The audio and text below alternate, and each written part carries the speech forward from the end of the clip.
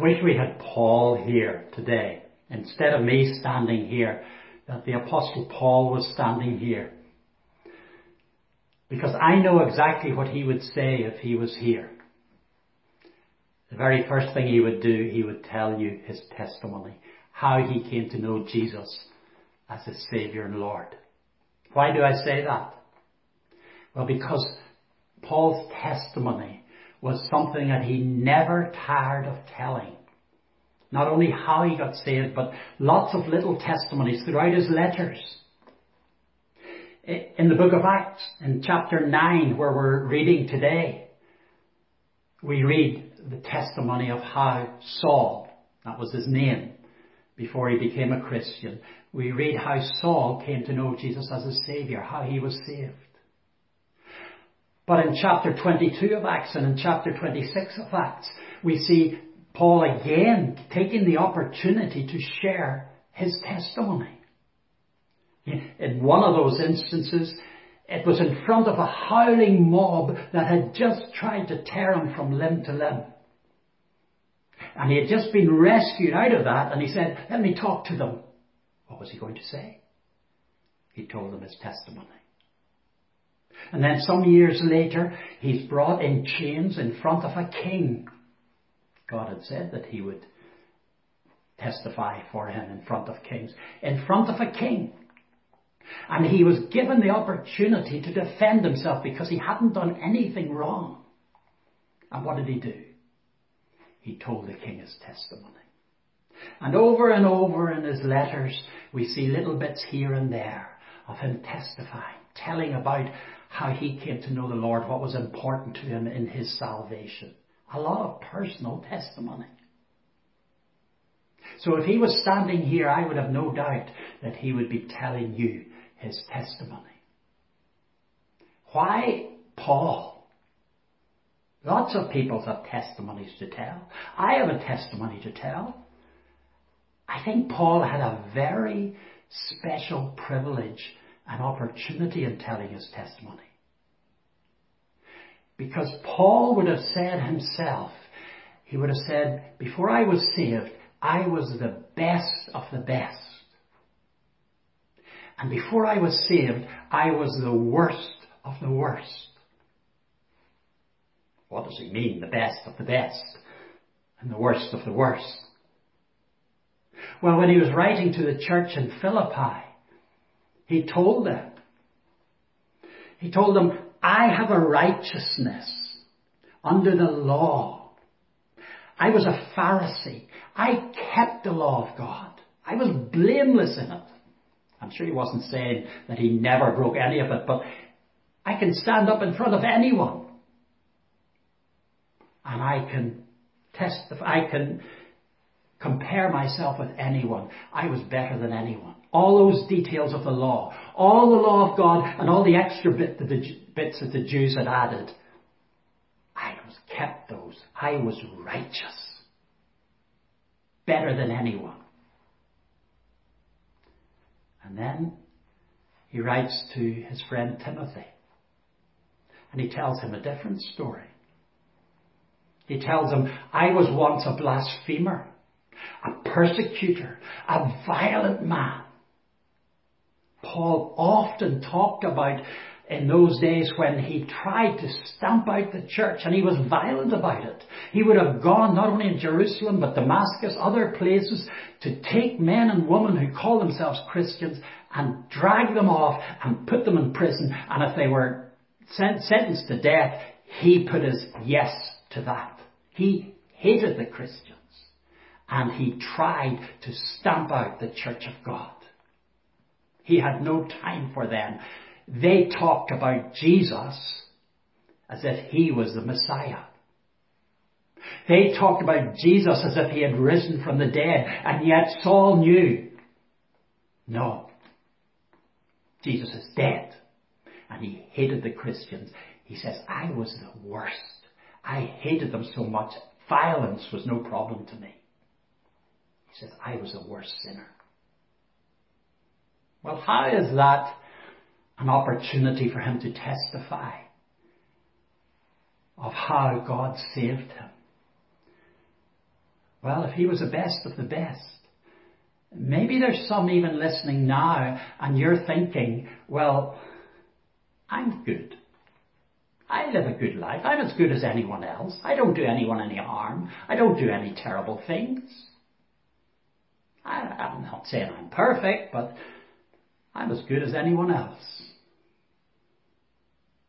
Paul would say, I was better than you. He would. Not only in his goodness, in his religion, in everything he did. He said, I was righteous. You won't find fault in me. That is, and he would go on in his testimony to tell, until I realized that my righteousness was worthless in front of God. My righteousness was rubbish, filth in front of God. In front of a holy God, my righteousness just didn't stand up. And I realized that what I really wanted, what I really deep down needed, was a righteousness from God, given by God to me, His righteousness, that comes from God and is by faith in Christ. He would have told you the same if he was standing here. You think you're quite good, not in front of a holy God. I was better than you, and all that righteousness was rubbish in front of a holy God. But I needed God's righteousness, and He was willing to give me that when I put my faith in Christ. What about the worst of the worst? Well, maybe there's someone and you're listening and watching even now and you're thinking, well, I'm not saying I'm the worst, but really I know my life's not acceptable to God. I know I do a lot of things that don't please God. I know that my life has a lot of wrong in it. I have done things, thought things, said things that I know later I shouldn't have.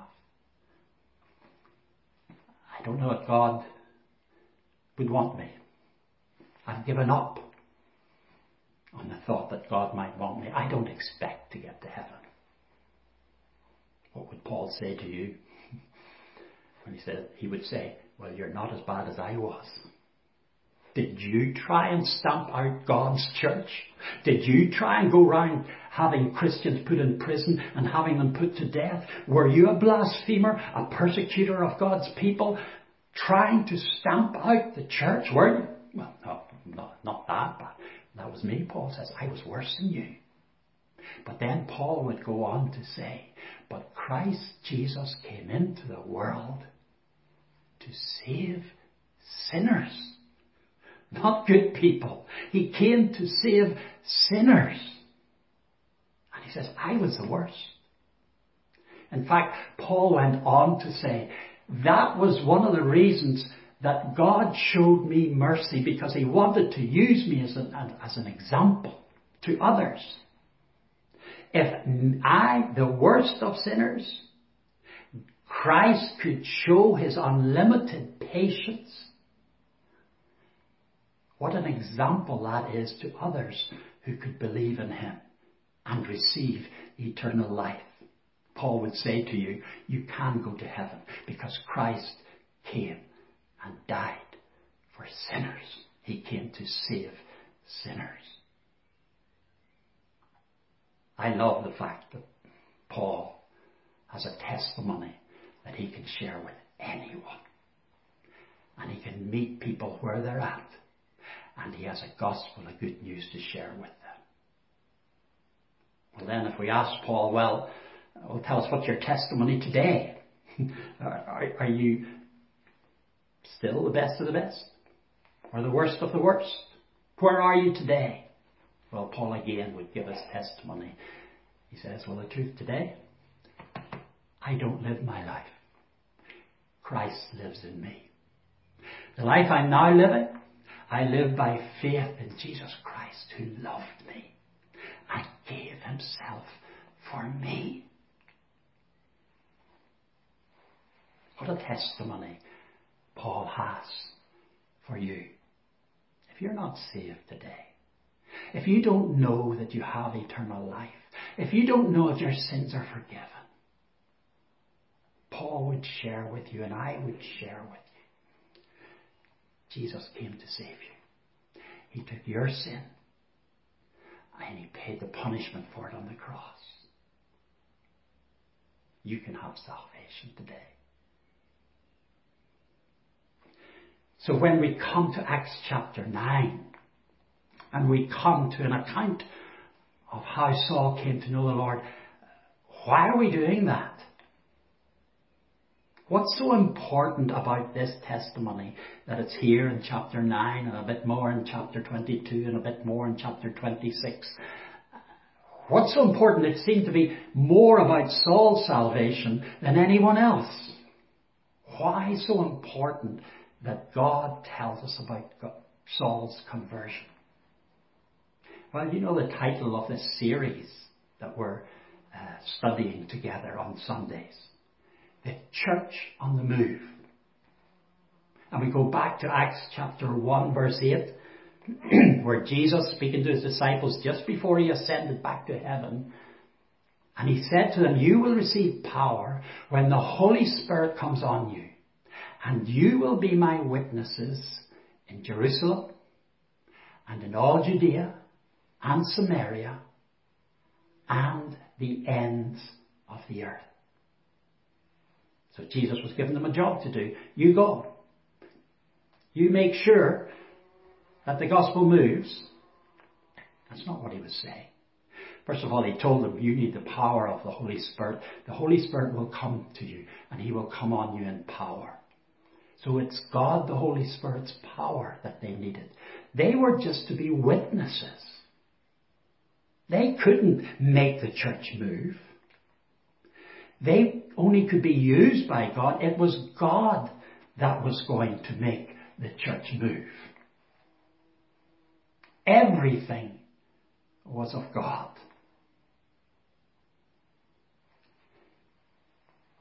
Remember the Jerusalem, Judea, Samaria, all the ends of the earth?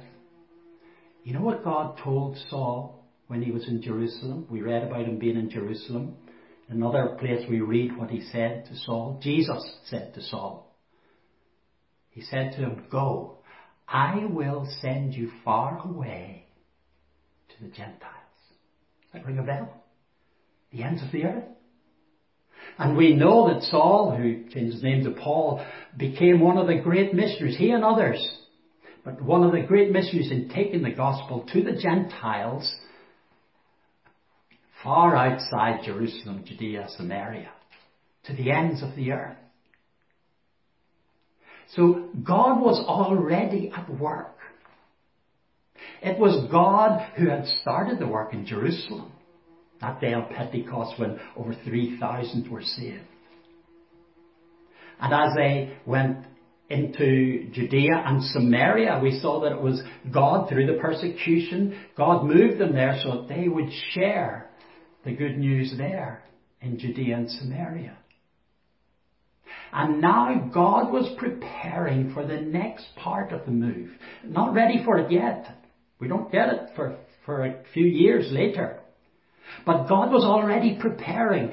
Saul was the one he was going to use, along with others, in taking the gospel to the ends of the earth. But God was starting now.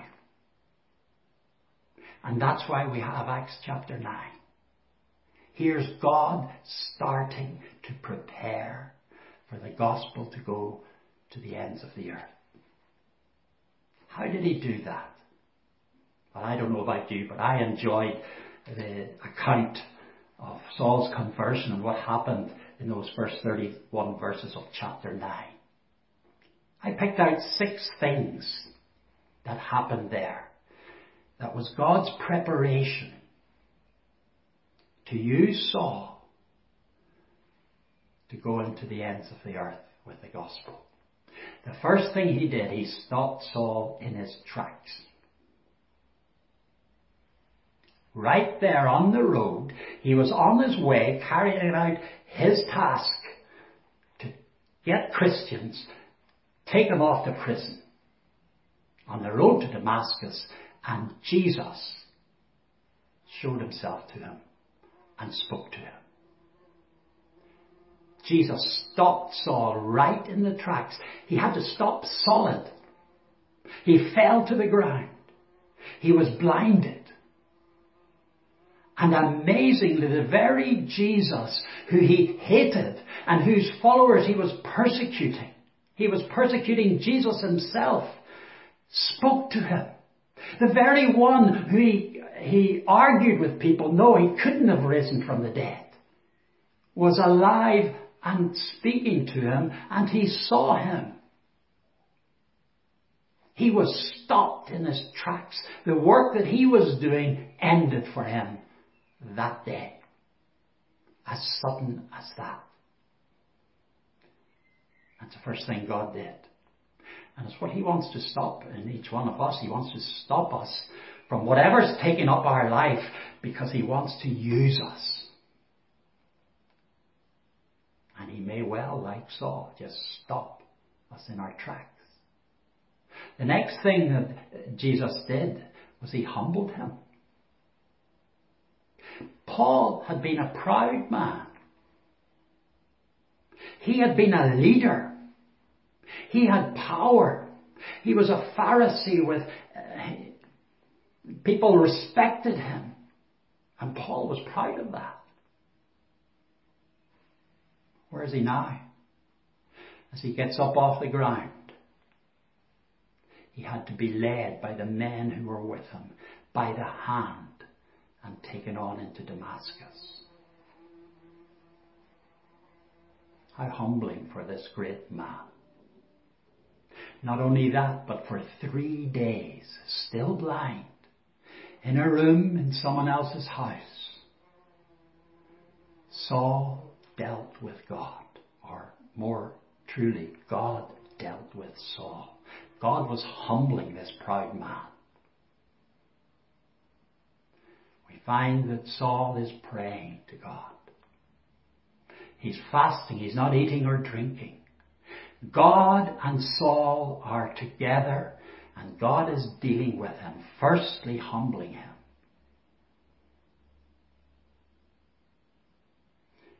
And then the third thing that God did was he sent the man to show him the way of salvation. He sent Ananias. Now, Ananias didn't want to go at first, and we can understand that. This is a violent man who doesn't like Christians. But Ananias went. He obeyed God, and he went. And as he met Saul, first thing he did, God did, through Ananias, God gave Saul his sight back again. But there was far more than that. After 3 days of God dealing with his soul, with his heart, Ananias turned to him and said, Saul, what are you waiting for? Get up, be baptized, wash your sins away, calling on his name. Be filled with the Holy Spirit. In that moment, Saul called on the name of the Lord. We're told, he himself wrote later, everyone who calls on the name of the Lord will be saved. He called on the name of the Lord that day. His sins were washed away. He received the Holy Spirit. He was baptized. Saul was now one of those Christians that he had hated so much. But notice what God did to him in those 3 steps. He first of all stopped him in his tracks, in his work, in his life. Then he humbled him in front of God. And God demands that we be humbled in front of him. He humbles the proud, and he humbled Saul that day. And God dealt with his soul. I am sure the Holy Spirit convicted him of sin in his life. And then God sent someone to show him what he must do to be saved. And Saul was saved that day. God was preparing for the gospel reaching the ends of the earth. Paul might have been humbled, but he was still a brave man. He immediately in Damascus, where he was, started to preach to the Jews. And he was now saying, Jesus is the Messiah. What a change had happened in him. Jesus is the Messiah. I can prove it. I know it. I know it personally. I'm a witness of the fact that Jesus is the Messiah. God arranged disciples to come and protect Saul. God had a work for him. He was calling him to testify to the good news of God's grace. He had a work to do. It wasn't time for Saul to be put to death. So he sent disciples to protect him, both in Damascus, and we read there in Jerusalem as well, where people there too wanted to kill him. He had become a turncoat in their eyes. But God didn't allow him to be killed. God sent his disciples to protect him in Damascus and in Jerusalem. And then we read that God brought Barnabas to encourage him, to befriend him, to speak up for him amongst the other Christians, the apostles and such. They weren't sure whether Saul had really come to know the Lord or not. Barnabas spoke up for him. I like Barnabas. His name means encourager, and he was a great encouragement to Saul. Maybe I have a special place in my heart for Barnabas because he also was a Cypriot. But God sent Barnabas to encourage him, to befriend him, to speak up for him amongst his people. And then God gave him his orders. I'm going to read Paul's account in Acts 26. This was many years later as he stood in front of a king and he told them his testimony. And he told them what Jesus had told him he was going to do. The orders that Jesus had given him. Listen to what he said. I am sending you to the Gentiles to open their eyes. Smile a little bit. We just read in Acts 9 of this man who had been blinded. God had blinded him and then opened his eyes. I'm sending you to the Gentiles to open their eyes, to turn them from darkness to light, from the power of Satan to God, so that they also may receive the forgiveness of sins and a place among those who are sanctified by faith in me, Jesus told Saul. I'm sending you to the Gentiles. It wasn't time then, in Acts 9. It's going to be a few years after that. But Paul now is remembering back and telling the king what happened all those years ago. Because Paul goes on to tell the king, I wasn't disobedient to him. First to those in Damascus, then to those in Jerusalem, and in all Judea, and to the Gentiles also, I preached that they should repent and turn to God, and prove their repentance by their deeds. Oh, I'm way ahead of the story when we're thinking of the church and the move. This is all the ends of the earth. But here in Acts 9, we have God's preparation for that time, when the time would come. Preparing the man. I love that last verse that we read, verse 31. Then the church throughout Judea, Galilee and Samaria enjoyed a time of peace. It was strengthened and encouraged by the Holy Spirit. It grew in numbers, living in the fear of the Lord. God was still at work in Judea and Samaria. And I want you to notice that in the verse. When it talks about them having peace, there wasn't peace still in Jerusalem for the believers there. They were still being persecuted. But in Judea and Samaria and Galilee, there the believers had a time of peace. Only God gives that peace. The peace that God gives is a deep, real peace, not like the world's peace. It's a peace found in Jesus. So God gave them the peace. They were built up and strengthened in the faith. Who did that? Well, there were apostles, there were preachers, there were elders, there were teachers. Yes, there were. But these were people filled with the Spirit and used by the Spirit. It was the Holy Spirit that was strengthening them. And it was the Holy Spirit that was encouraging them. And it was the Lord who was growing them in numbers. It was the Lord who was adding to their number as people were saved. So it was all a work of God. The peace, the strengthening or building up, the growing in numbers, the encouragement, it's all of God. Except one little phrase at the end. It says, living in the fear of the Lord. That was the believer's responsibility. God was doing the work of the church on the move. His gospel was getting out, and He was using His church to do that.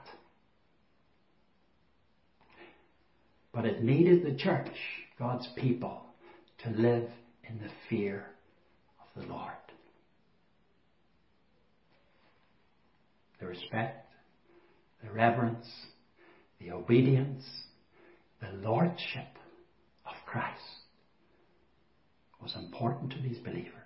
And it had to be if the church was going to move, and it's not changed today. If the church is on the move today, and if it's going, whether it's a church at Gilnahirk, whether it's a church in Northern Ireland, the church in the UK, the church in the world, if it's to be on the move with the gospel, God's people need to be living in the fear of the Lord, knowing Christ as Lord and Master. There's a challenge for us. So I believe God would challenge all of us today.